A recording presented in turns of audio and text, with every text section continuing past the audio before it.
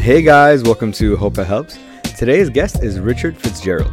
Richard is the CEO and founder of Augustus Media, an award-winning modern media company in the UAE and KSA, publishers of Lovin Dubai, Lovin Saudi, and Smashy. He has worked in the media advertising space since 2006 at agencies in Ireland, England, and the UAE, and has over 15 years of experience. During this episode, we discuss his journey building Augustus Media.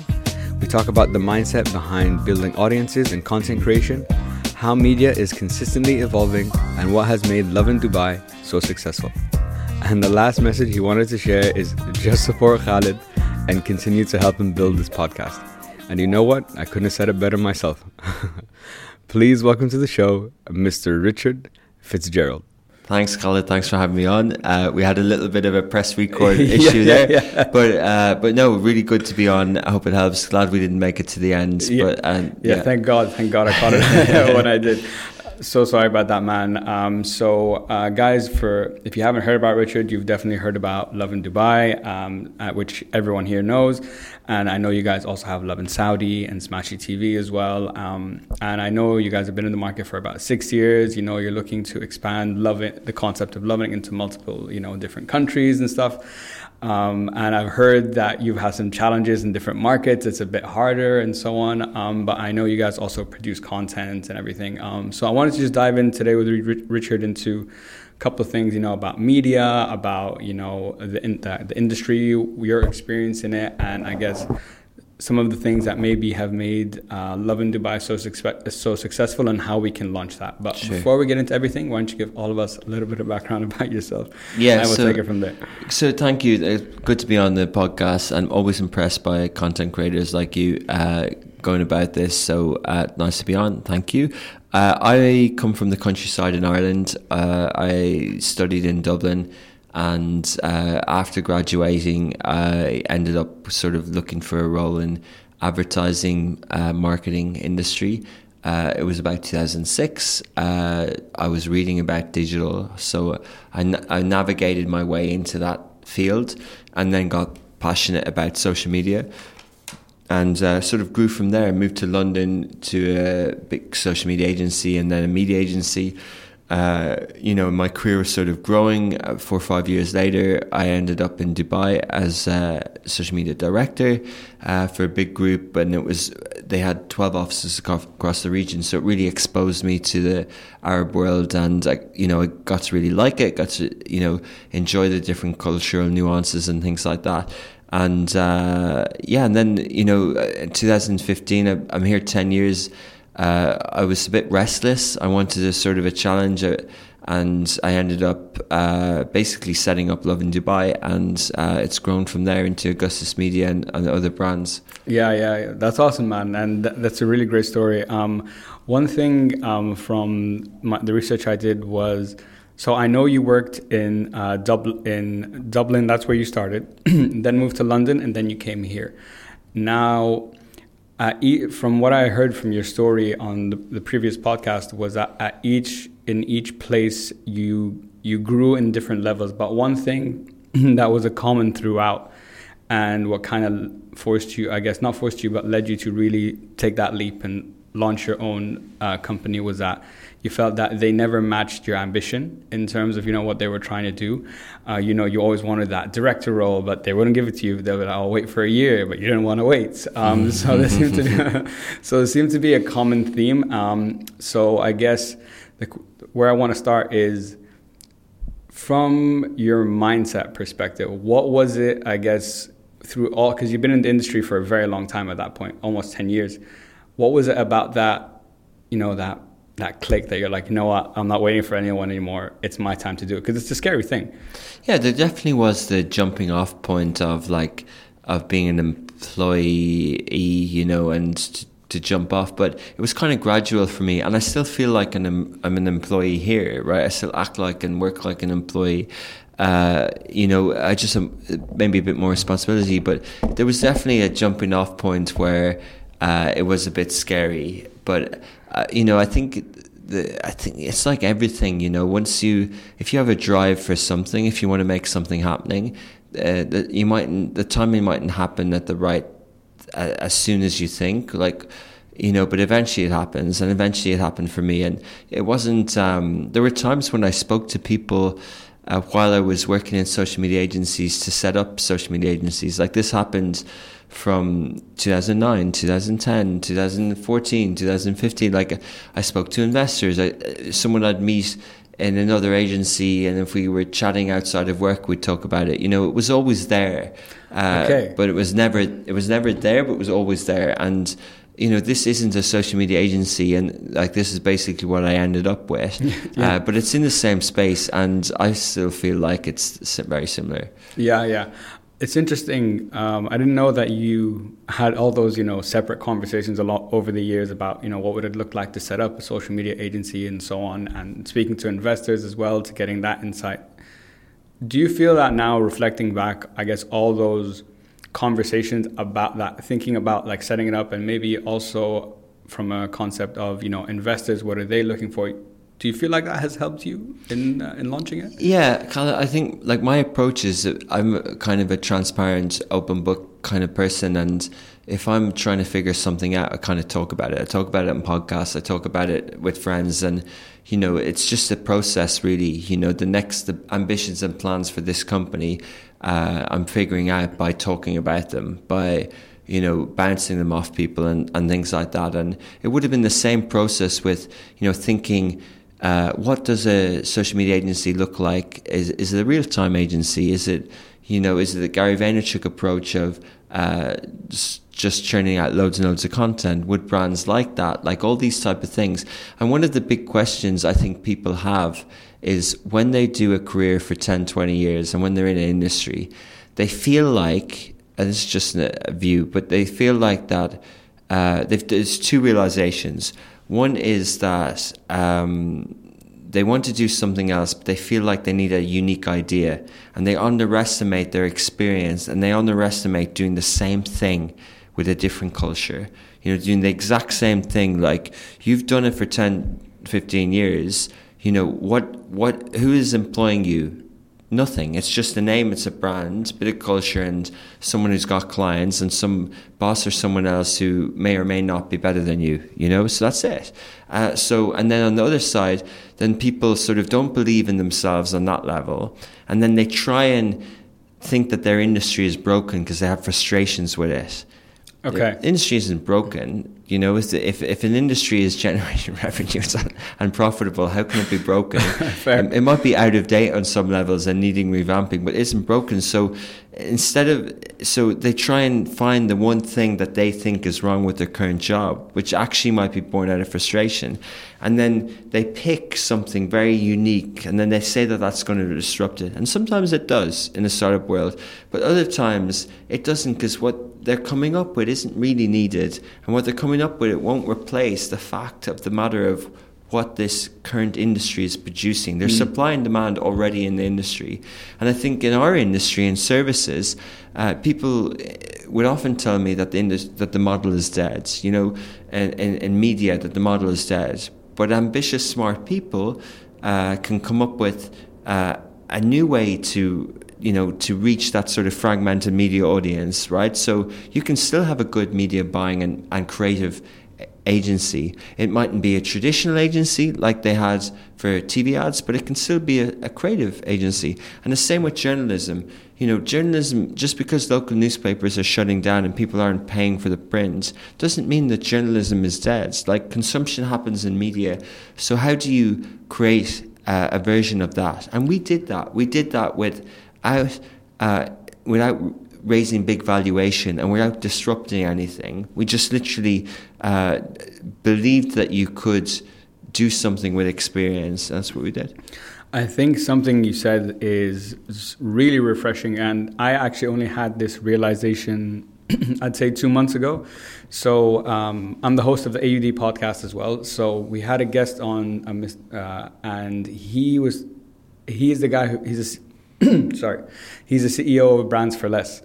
And when I was doing my research and listening to his story, it echoed what you were talking about, in the sense that he went to the States once. He saw TJ Maxx, he saw that model, and he's like, okay, that doesn't exist here. And he went and did it, and look at him now. And I think, nice. Yeah. And I've talked about how That I think there's a misconception with entrepreneurship is that it has to, like you were saying, it has to be a unique idea. No, it can just, can I do it better, faster? Is there a new medium for me to, produce X product or so on? But one thing that I think is really interesting is, I think when it comes to I'm curious to get your perspective on this. In Dubai, there's a million agencies, like millions and millions. And I know many friends who have worked in them. My fiance works in one, and I hear the stories. And as an account manager, what happens to you sounds like a disaster. And I think, do you think, for example, with the landscape here, and I guess the working culture mindset here, that there is space for something to change like that, or is it just if you go from one to another, it's another day, just same kind of stuff? It doesn't have to be. I think if you're leading to the same kind of stuff in a negative way, it doesn't have to be. There can be healthy environments. Agencies can have good cultures. It is the service industry. You know, it's like having a crappy restaurant job and a good restaurant job. Agencies served me well. I've had difficult jobs. I worked in 6 or 7 agencies over sort of 10 years or so, and not even, but around that. And then, there are times where I found it difficult. I found the environment stressful, both the external environment of the service industry and the internal environment, and had anxiety and things like that. But I don't hear, and I don't. It's something that we culturally look out for. There was one of our offices that was happening in this year, and I felt that was the one thing I wanted to solve. Before making profits in that office, I didn't want anyone leaving or going home at night feeling stressed because of the environment that we created. You can talk all sorts of empathy, all sorts of sort of things like that. But I do believe in the agency model. I believe in working in the office, not working from home. I believe in, a career. I believe in learning at different levels. I believe in different skills, learning about leadership, learning about management. And I like the industry that we're in because it's services, but it's also applied. You really have to think. To do your job well, you have to think. And it's lateral thinking. It's understanding client problems. It's coming up with solutions. It's learning all the time. It's really dynamic, and it's always on. Yeah, that part, that's for sure. It is definitely always on. But I get what you're talking about, and so I'm curious, working when you mentioned a good point that you stressed on, which is you are in the service industry, so it kind of comes with its own, what's the word, requirements, should we say, or expectations. Clients are not the most forgiving people. Speaking as both a client and someone who has been on the other side, I can definitely attest to that. But it's interesting that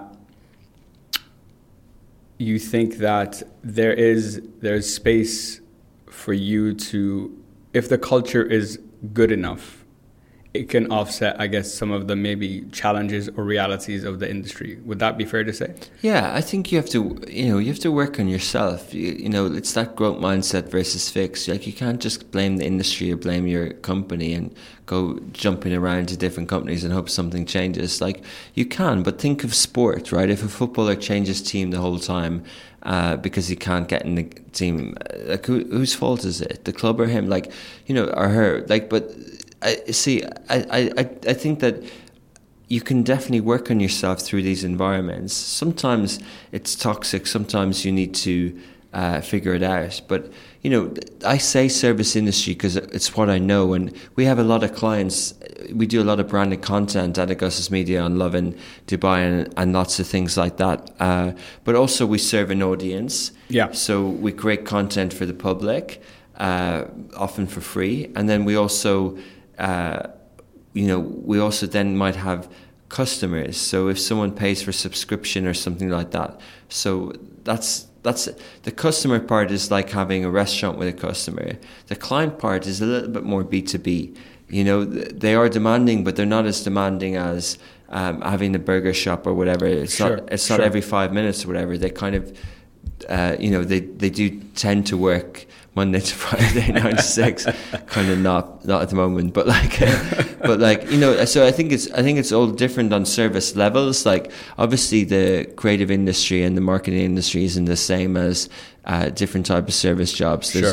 There's a higher profit margin, there's a higher premium, and different things like that. And usually you get paid a bit more. But yeah, I think it's a good framework to think about this as well, you know?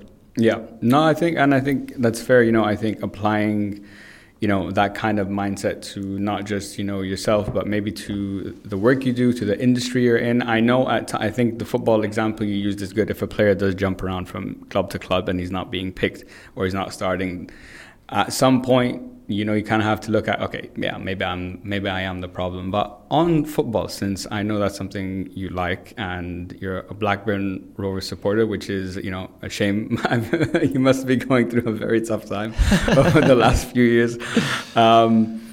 But you also did some coaching. I know you did some coaching, and you talked about how you sometimes implement, you take from that experience and implement it in the work you do now. And you said that business is the ultimate sport because there's no end game. Unlike, you know, an athlete that has a finite time, you know, you got to make the most of their career in that time, and, you know, that's it.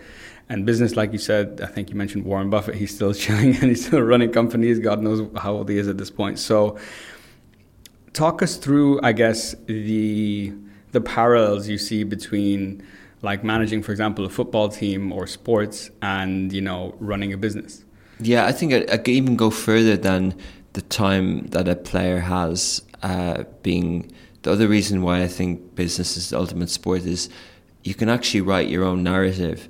You know, after a player finishes, they can coach, but they're coaching in a club that they don't own, and they're a manager in a club. Like, what does Jose Mourinho own? What does Alex Ferguson own? Some horses. I'm joking, but no. But I mean, you know, I mean, he doesn't own. So what I like about business, and there are some, like, you know, like David Beckham kind of owns Inter Miami, and I think, you know, I think that's interesting. Like, I think good. You know, we're looking at what's happening Ronaldo at the moment, and if he had the right advisors, you know, would they have got him a deal that got him equity in a club as opposed to just this big salary, you know? And how would that change things in the future? Because I think that's interesting. Like, the business of sport is one thing, like, you can own clubs and things like that.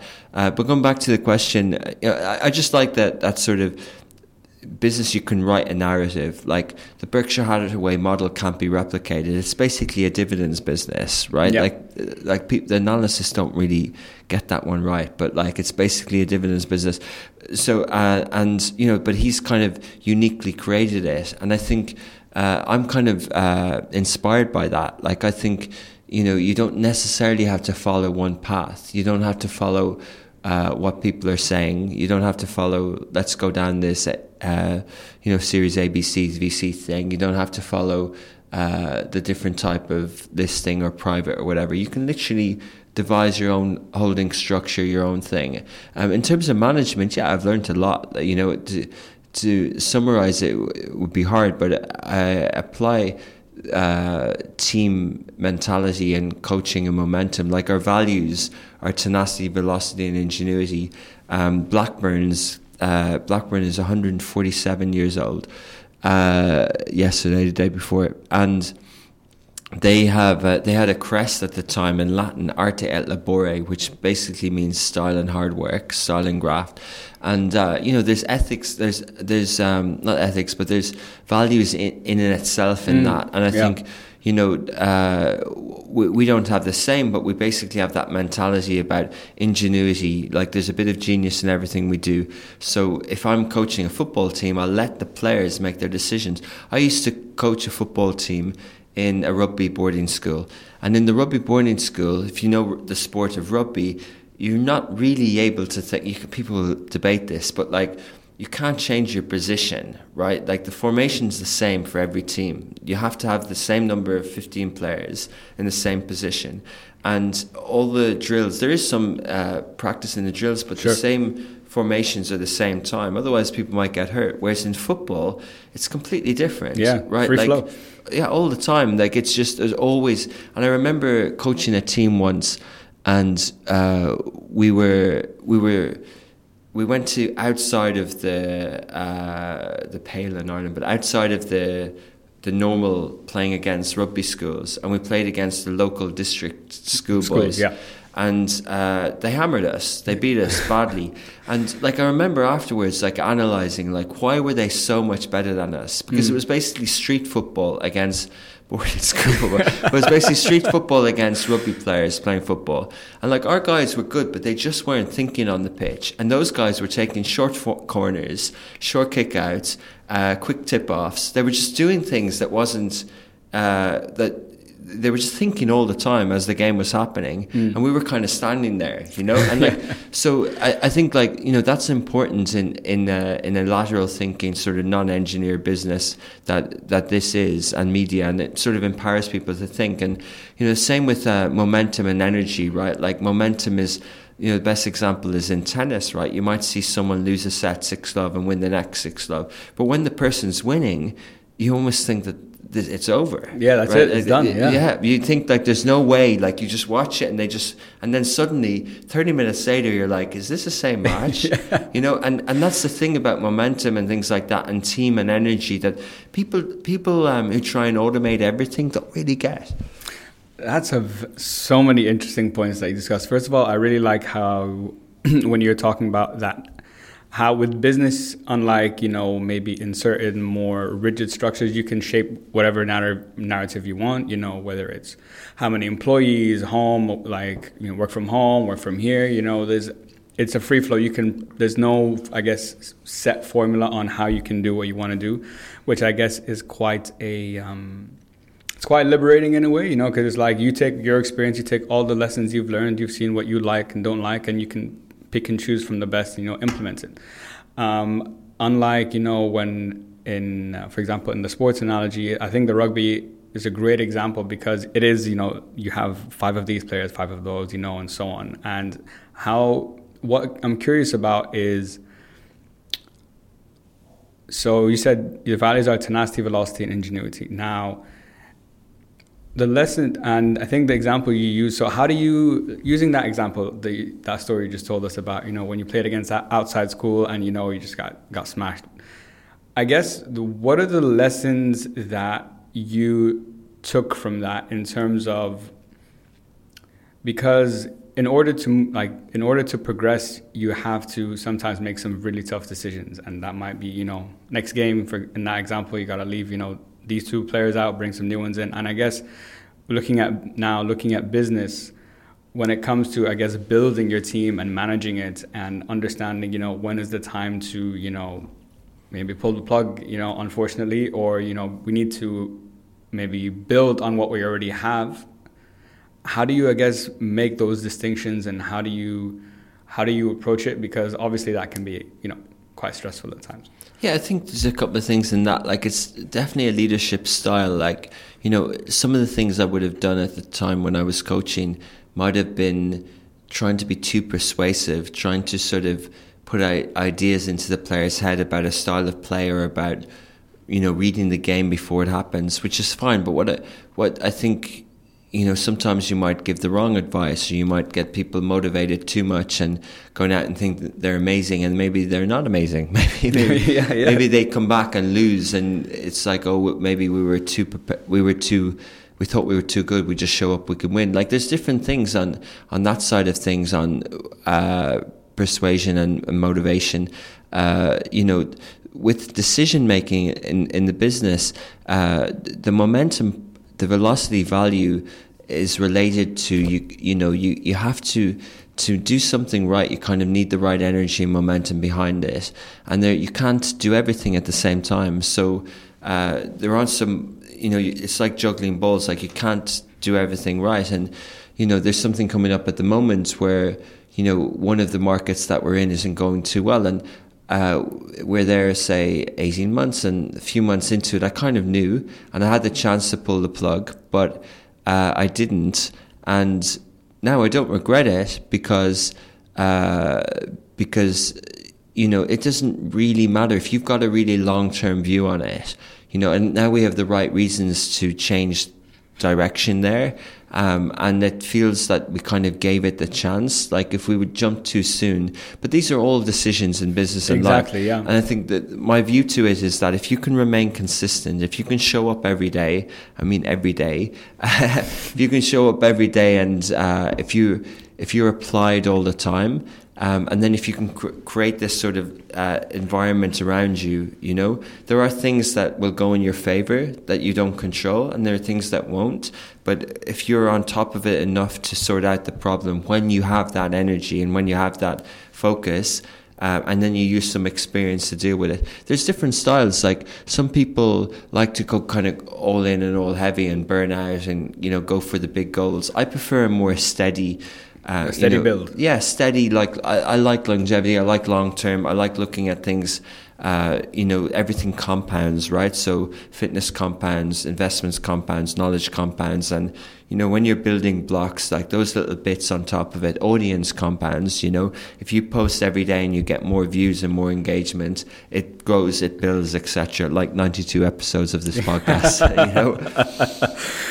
Very kind of you to say that. On the topic of, I think the story you mentioned is really interesting on, I don't know what the market you're entering is, but that you knew quite quickly that, okay, this is not probably going the way we would have maybe either expected it to go or wanted it to go.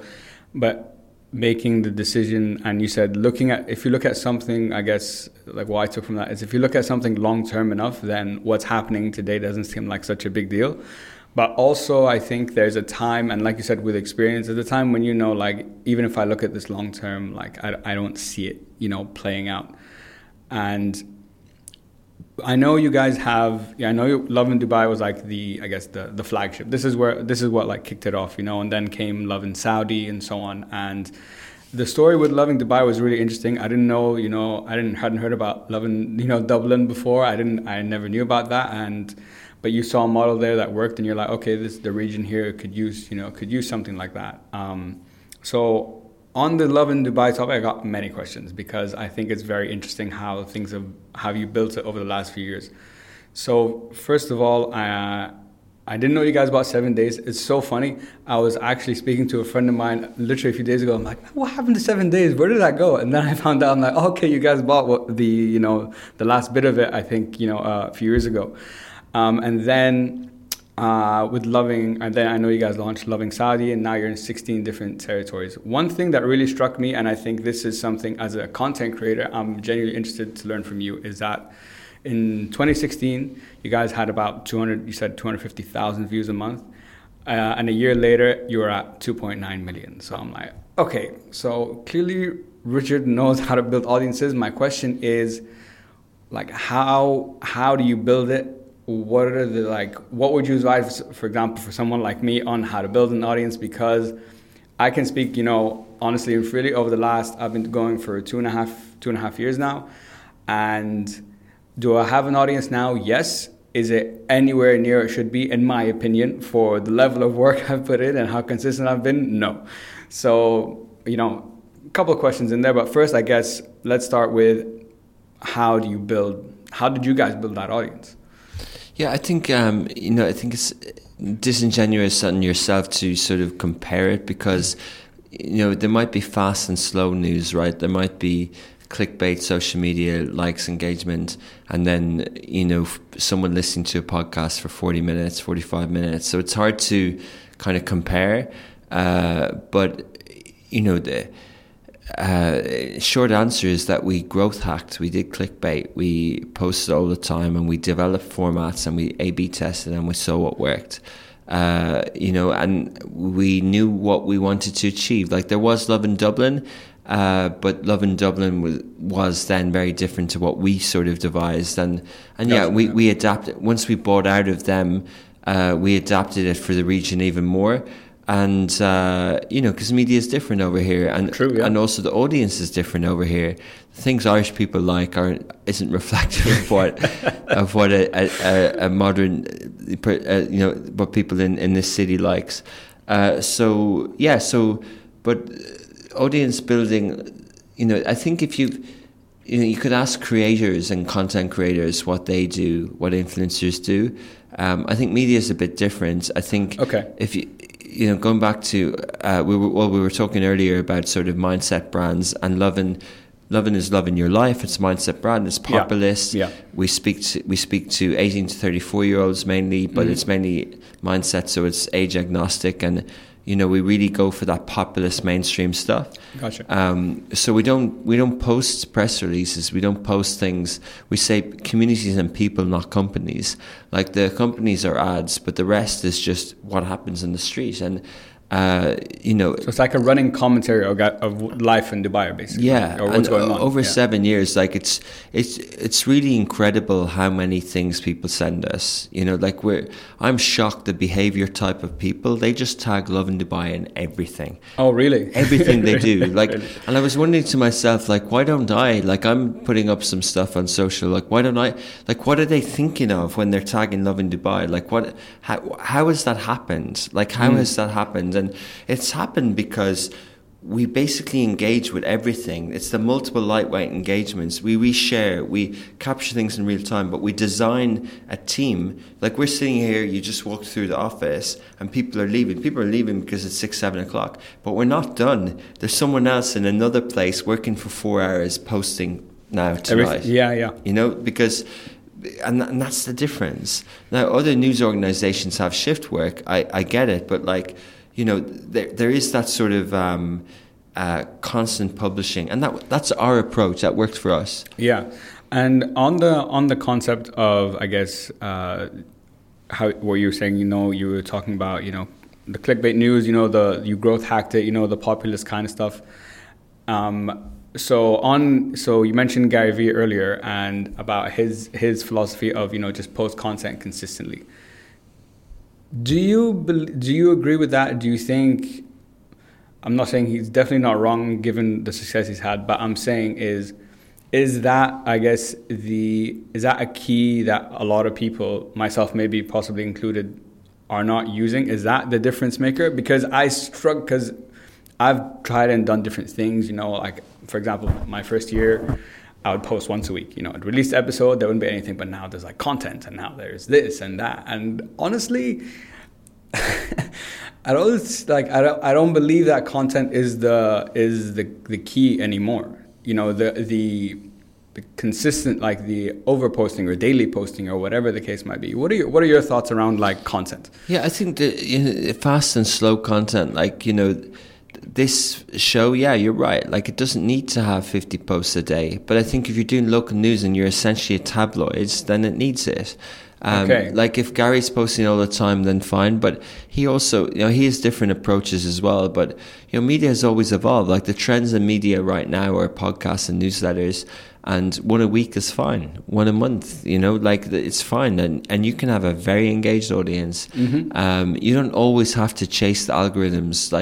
The other trend in media is vertical video, right? TikTok sort of forced everyone to do it, and now it's not even TikToks, it's Reels, it's Shorts, it's everything like that. And, the ads are coming there, and it's just a big space. So, but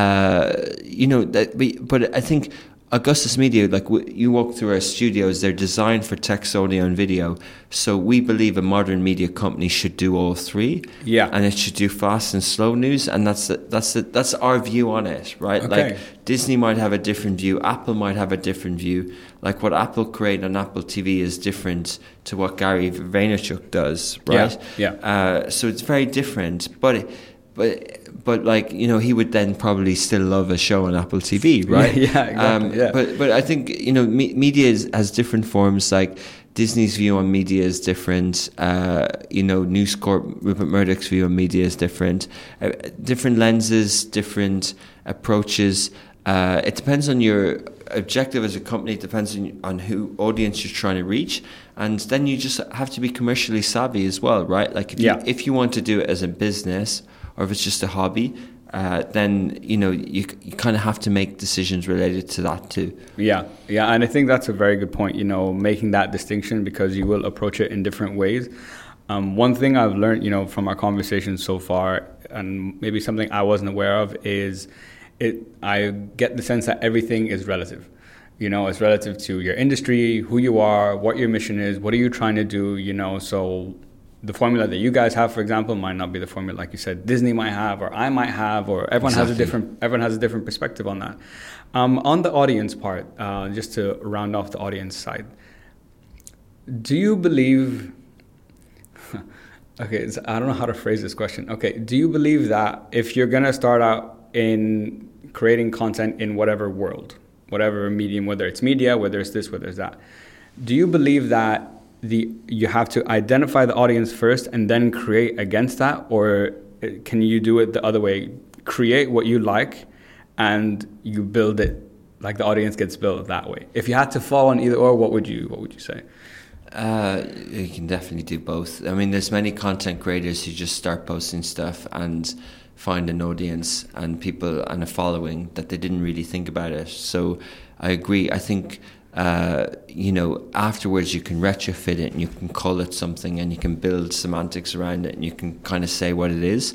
I generally think that media can be mediums and media, and the media lens is basically, what is that lens, like what are you talking about, right? And I personally believe that if there's a cohort of behavior, if there's something that people are interested in, then there's a business opportunity to create media around that. Like, for example, if you support a football team, or if there's a sport that's popular, if paddle tennis is popular, then there could be a digital equivalent to a magazine around paddle, right? Go back to sort of retail investing in the US, right? Robinhood had sort of, I don't forget the numbers, I used to know these stats, but something like a few years ago, they used to have 15 million daily traders on Robinhood. And then, lo and behold, there's a newsletter in New York called Morning Brew. It does a daily newsletter that speaks to young people about the trading investment news that isn't Wall Street Journal, that isn't Bloomberg, and suddenly they get 4 million subscribers, right? Right off that, yeah. I think there's a correlation. Between those things, right? If NBA is really popular, then ESPN can grow. Right, Michael Jordan, right? So I think there's a correlation between, right, if Premier League is popular, Sky Sports can grow, etc. So I think you can create media based on cohorts and behavior, and I think that's one way to look at things. And we're talking about sort of passion things and sports and verticals, but it can be other things. Like it can be. There's a magazine in the US for the future of work. There's many gender-specific media titles. There's I invested in a female platform in Saudi Arabia because it's not Love in Saudi, but it's speaking to females from the Gulf, right? Yeah. And I was speaking to Balkis yesterday, and she's just told me she hired someone from Oman. What she hires in Oman is very different for different reasons. Why I hired a student in Muscat, right, for Love in Muscat, but she's quite clear on what Balkis for her is going to reach and what it's going to do and who it serves. The execution is tricky, right? And the medium of whether she chooses to do fast social things and keep up with everyone on that, or whether she's kind of doing slower long form, 1,000 words on a newsletter, or a 45-minute conversation on a podcast, or a video series or a documentary, etc. So I think you kind of have to be aware of those things. Like social media and digital, it's a hungry beast. Like it's never full. It's always hungry. You always have to feed it. The more you put in, and you still need to keep going. So you have to sort of bear those things in mind. Yeah, I think that's a great, really, really interesting point that you talked about how, first of all, talking about the difference between, the fast and slow media, and how, those things satisfy different audiences, and given the work you're doing, it's going to kind of apply to what you're doing. And how an example you use, like how you would hire and the reasons you would hire for serve a different purpose, and for example how someone else would. Is it the type of content? Is it the audience I'm trying to reach? And I think this should be like a quote, that digital is a hungry beast and social, because it really is, and it seems like it never stops.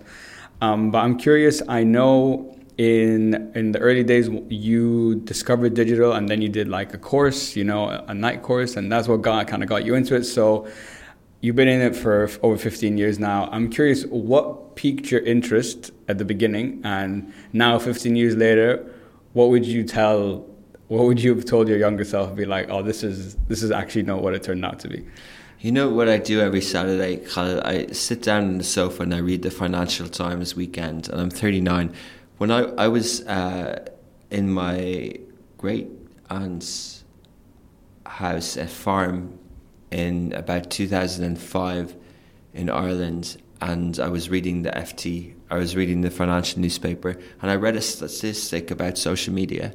And that was it. Like that planted the seeds, like just looking at business and looking at seeing where things are going. And advertising was really hard industry, because it's hard to see, right? Most agencies didn't talk about themselves, so it's hard to sort of, I studied in the city, but I didn't come from Dublin. I didn't know many people in that industry, so I found it very hard to get a foot in the door. And that course helped me. I had a job in outdoor advertising. It helped me get a job in indoor advertising. But it was literally that. And I say to young. I was on a podcast the weekend, and they said, "What would you tell young people?" I said, "Get into crypto." But I'm not getting into crypto. Like, I'm aware of it and I'm in it, but I'm not making big bets on it.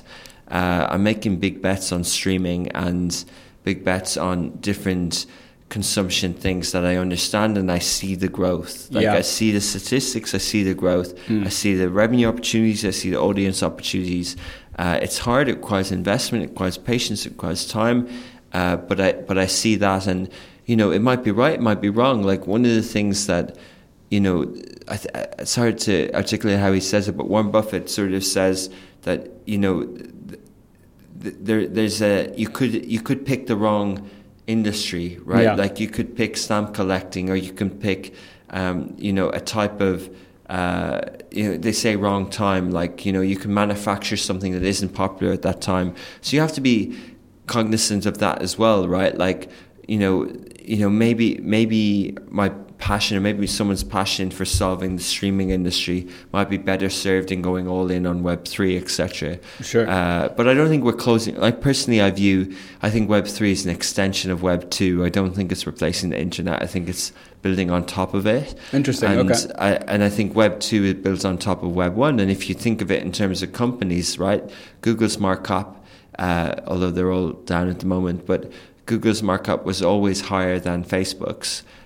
Pretty much, and Web2 companies didn't really surpass Web1 companies, and I personally think that Web3 will just be an extension on top of that, and I think Web2 companies will be well served in Web3, just like Web1 companies are well served now. Like, Web1 publishers on Google are doing really well now because of e-commerce. There's a company listed in London, and they're global, called Future PLC, which have taken all the old magazines, and they do great digital revenue. They do far better digital revenue than any of the BuzzFeeds or any of these companies, any of the Web2 companies. So I think that companies like us, who are essentially a Web2 social media publisher, I think if we play our cards right and we understand what the promise of Web3 is, to provide value on the content created in Web2, it's that sort of that missing link. The $80 billion of advertising that Facebook got and didn't give anyone a penny, pretty much. That's coming back. Yeah. That's a lot of money to get back. I like where you talked about how, there is that Web3, for example, builds on Web2, and how it's not a revolution, it's an evolution in a way. It's allowing you, as for content creators and streamers, to, you know, start amplifying what you can do, and from a revenue perspective as well, and the possibilities that come from that. And it's interesting how it seemed like you've been very logical about, you know, you looked at, when you were younger, you looked at the numbers, you're like, okay, this is where things seem to be going, I want to, you know, get a part of that. And it seems that you're doing something similar now, you know, with Web3 and where that's coming. And I just have a few more questions for you, but kind of leads on to my last two is, so I know so on that podcast, you talked about how the three different ways that you guys are, you know, making revenue. You know, there's the content with, you know, client servicing, there's the creator economy, you know, revenue subscriptions, and then there's direct to consumer. Now, I'd say personally, over the last few years, I've noticed a big rise in direct to consumer. So I guess from your perspective, is Web3 that next? Does Web3 take all these to another level, or does Web3 give you the potential for revenue stream number 4? Yeah, it's a good question. I think it goes back to what you're saying about you can, you know, when you were saying about businesses not having rules, etc. But I think structure is important, and structure and framework. Like in our company, everyone knows what department they are in. Yeah, sure, they collaborate, but everyone knows where they sit, who they report to, all that structure, despite the offices, despite the moving parts. And the same with our business. Everyone knows what our business revenue lines are. Yeah. And, you know, so we might, you know, in time as the company grew, we added a department. So we took some of the commercial department and some of the content department and created the product department. Gotcha. Right? So the project management and IT went together, and that's the product department, which has a bit of ad tech, a bit of software development and UX, UI. They all sit together now, right? So the same way with our revenue models, they might evolve. I think they're kind of future-proof, because I think direct-to-consumer is a bit broad, right? Like if Disney have a park, that could be direct-to-consumer because customers pay a ticket to go to the turnstile. But equally, direct-to-consumer could be the Disney Plus subscription, exactly. Or it could be the, you know, it could be the product in the store that they get in their licensing business. So it depends how you break down business units and divisions as well. Okay. Yeah. You know, revenue streams, like other people can have, you could say, other people would say that doesn't really mean anything. The three revenue streams that I've described, that you've sort of repeated there, people would say, well, what's Lovin Dubai's revenue? Well, what's Lovin Saudi's revenue? Well, what's Smashy's revenue? And then we could, but I prefer to do it this way because I think it helps us plan, and a plan for say Web3. Gotcha. Like you're right, the audience revenue can be the creator economy, or it can be display advertising on the site as well, but the direct-to-consumer could be the token economy. So, yeah, basically, and that's one way of thinking about, getting our guys to think about, you know, our whole team to think about what are we doing here? How are we looking at payment gateways? How are we looking at value exchange when we're giving content to people? Yeah. You know, and you know, on this podcast, if you did another 20 minutes episode as a bonus, you could put it on Apple and you could charge X dirhams, yeah. Right? Now, why aren't Apple thinking, why isn't that token based right now? Will it be? Probably. I mean, you know, I personally invested in Dogecoin, not because it was a meme coin. I invested it in 2018 because I believed in this stuff. I read that that was the tipping thing. It was the bit about the content. And you know, when Elon Musk bought Twitter, like you know, most people expect him to add Dogecoin as a payment gateway on Twitter, right? And that will be the last laugh on people who kept saying the media narrative that was a meme coin. Yeah, maybe, but you know, and maybe it's a Ponzi scheme. Like, it's not investment advice. Like, maybe it's a whole joke. Like, everything's down at the moment or whatever. But I do fundamentally believe that, one, on sort of fintech, I'm not an expert, but I just think that things should move faster, right? Like, sure, you know, Ubers get you places faster, then why doesn't money move faster? And I think that, you know, I think there's a case for that sort of speed, and smart contracts kind of make logic sense on some way, and equally with sort of content and providing value to the creator. Yeah. You know, if you're creating content on a platform and that platform is benefiting from you creating content, then where's your kickback? And I think that's where the tokens come in. Yeah. I think you made a really good point about, on the direct-to-consumer model and how through that there's so many different ways you can go about it, and how, maybe from a media or content creation perspective, you would kind of bypass, the traditional ways that people make money through content. But also you made a good point that, just now about how if things do move in that way, if platforms are benefiting off you, then where is your take? I think it should be, I think that's fair. I don't know what it's going to look like moving forward, but I do feel podcasting is an interesting world, because I think there are people who are on platforms that you pay for, and there's others like mine that are free, because everyone has a different perspective. I just have my own view on how I want to do things. But I think now if we're looking at, Web3 and the options that are going to be available to people, I think that is going to, you will see a rise in that more of a subscription model for content creators, because I think it makes sense. I know there's stuff like Twitch now and YouTube and wherever, there are ways that people are doing that, but I think it will take that to the next level. Just to round off, Richard, from this fantastic conversation, man, it's really been really, really interesting talking to you and learning a lot from you.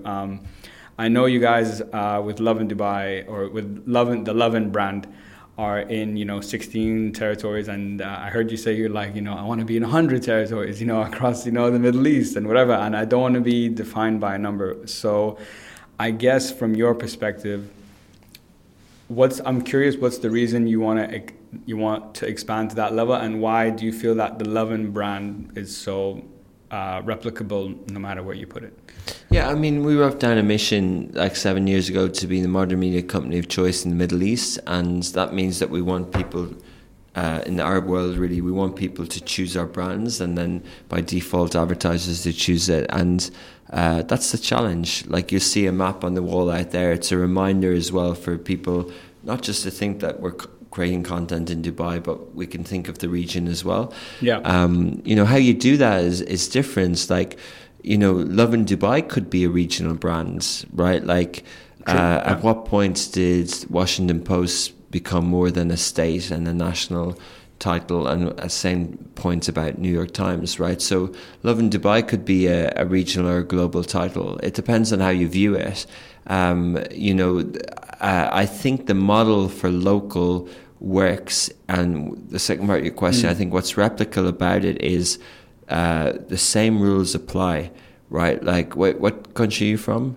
Me, Kuwait. Okay, Kuwait. So if I told you there's every Arab country has its own favorite sweets and its own dishes, right? Yeah, so I'm sure that if we launched Lovin Kuwait, most likely Bilarabi, and if we did it, we would say that the top 10. We write an article about the sweets or the desserts that your mum makes or whatever, or we would say these chocolate bars that you remember growing up in Kuwait City if you grew up there. Or we would, the same rules apply. It applies in Lebanon, it applies in Jordan, it applies in Ireland. Nostalgia works. Yeah, proud of where you're true. from, the brands and the people that were born out of there. Pride in that. Like, we wrote about the Crown Prince here a lot on Lovin Dubai at the start, because he creates great content on Instagram. And we write about the Crown Prince in Saudi Arabia and now in Doha as well, right? Like, so a lot of it is formula, right? It doesn't look like formula, but a lot of it is. Interesting. And, that's very, very interesting. I never knew that, but I think it makes a lot of sense, capitalizing on people who are, notable figures in their respective spaces, and, they're making content, so why not build on top of that? I think it's a good plan. Yeah. Richard, I have just 2 more questions for you. These are questions I ask all my guests. So looking back either at your life, either personally or professionally, whatever it might be, when I ask you the question, what are you most proud of? What would you say?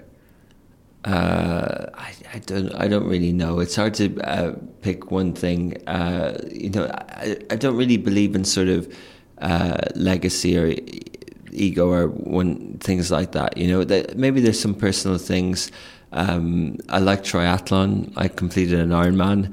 You did? And that wasn't easy. I failed the first time, and it took me 2 years of training. So I'm proud of that. But my brother just finished the New York Marathon yesterday, and I did that in 2010.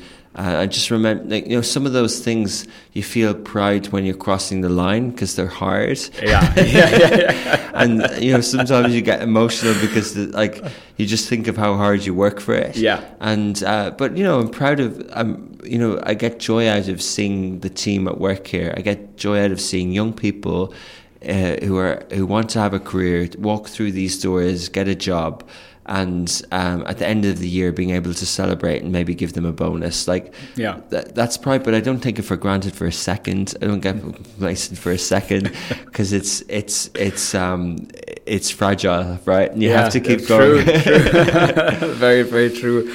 Congrats on doing an Ironman, man. Even if I trained my whole, I would never even think or consider doing it. But I think, what I'm getting from that is you're just proud of seeing the results of what you've worked so hard for, whatever it was, whether it was a triathlon, whether it was building this business, or whether it was the success of someone starting their career. And the last message, I ruined the question. I'll redo it. And the last question I have for you, Richard, is what is the message you'd like everyone to take home with them today? Just support Khaled because he's putting a lot of effort into this, and best quote ever, guys. Give him feedback, tell him what you want on the show, like, comment, subscribe, and build this podcast. That's the best last message I've heard in all my episodes, guys. Matt, Richard, this has been really an absolute pleasure, man. Thank you for your time. I really appreciate it. Congrats on everything you've done. I've learned a lot from you, and I think anyone, either they're a content creator, they're in media, they're working at agencies. So many people can take a lot from what we talked about today. So thanks so much, man. I really appreciate it. Thanks a lot. Thank you too for taking the time. It's a pleasure being on the show. No, thanks so much. Guys, to everyone listening, thank you so much for tuning in. Again, if you like Love in Dubai, then you know who Richard is. Check out their stuff. Please make sure to like, follow, and subscribe to the podcast at hope.it.helps on Instagram. And as always, guys, hope it helps. Hope it helps. Cheers.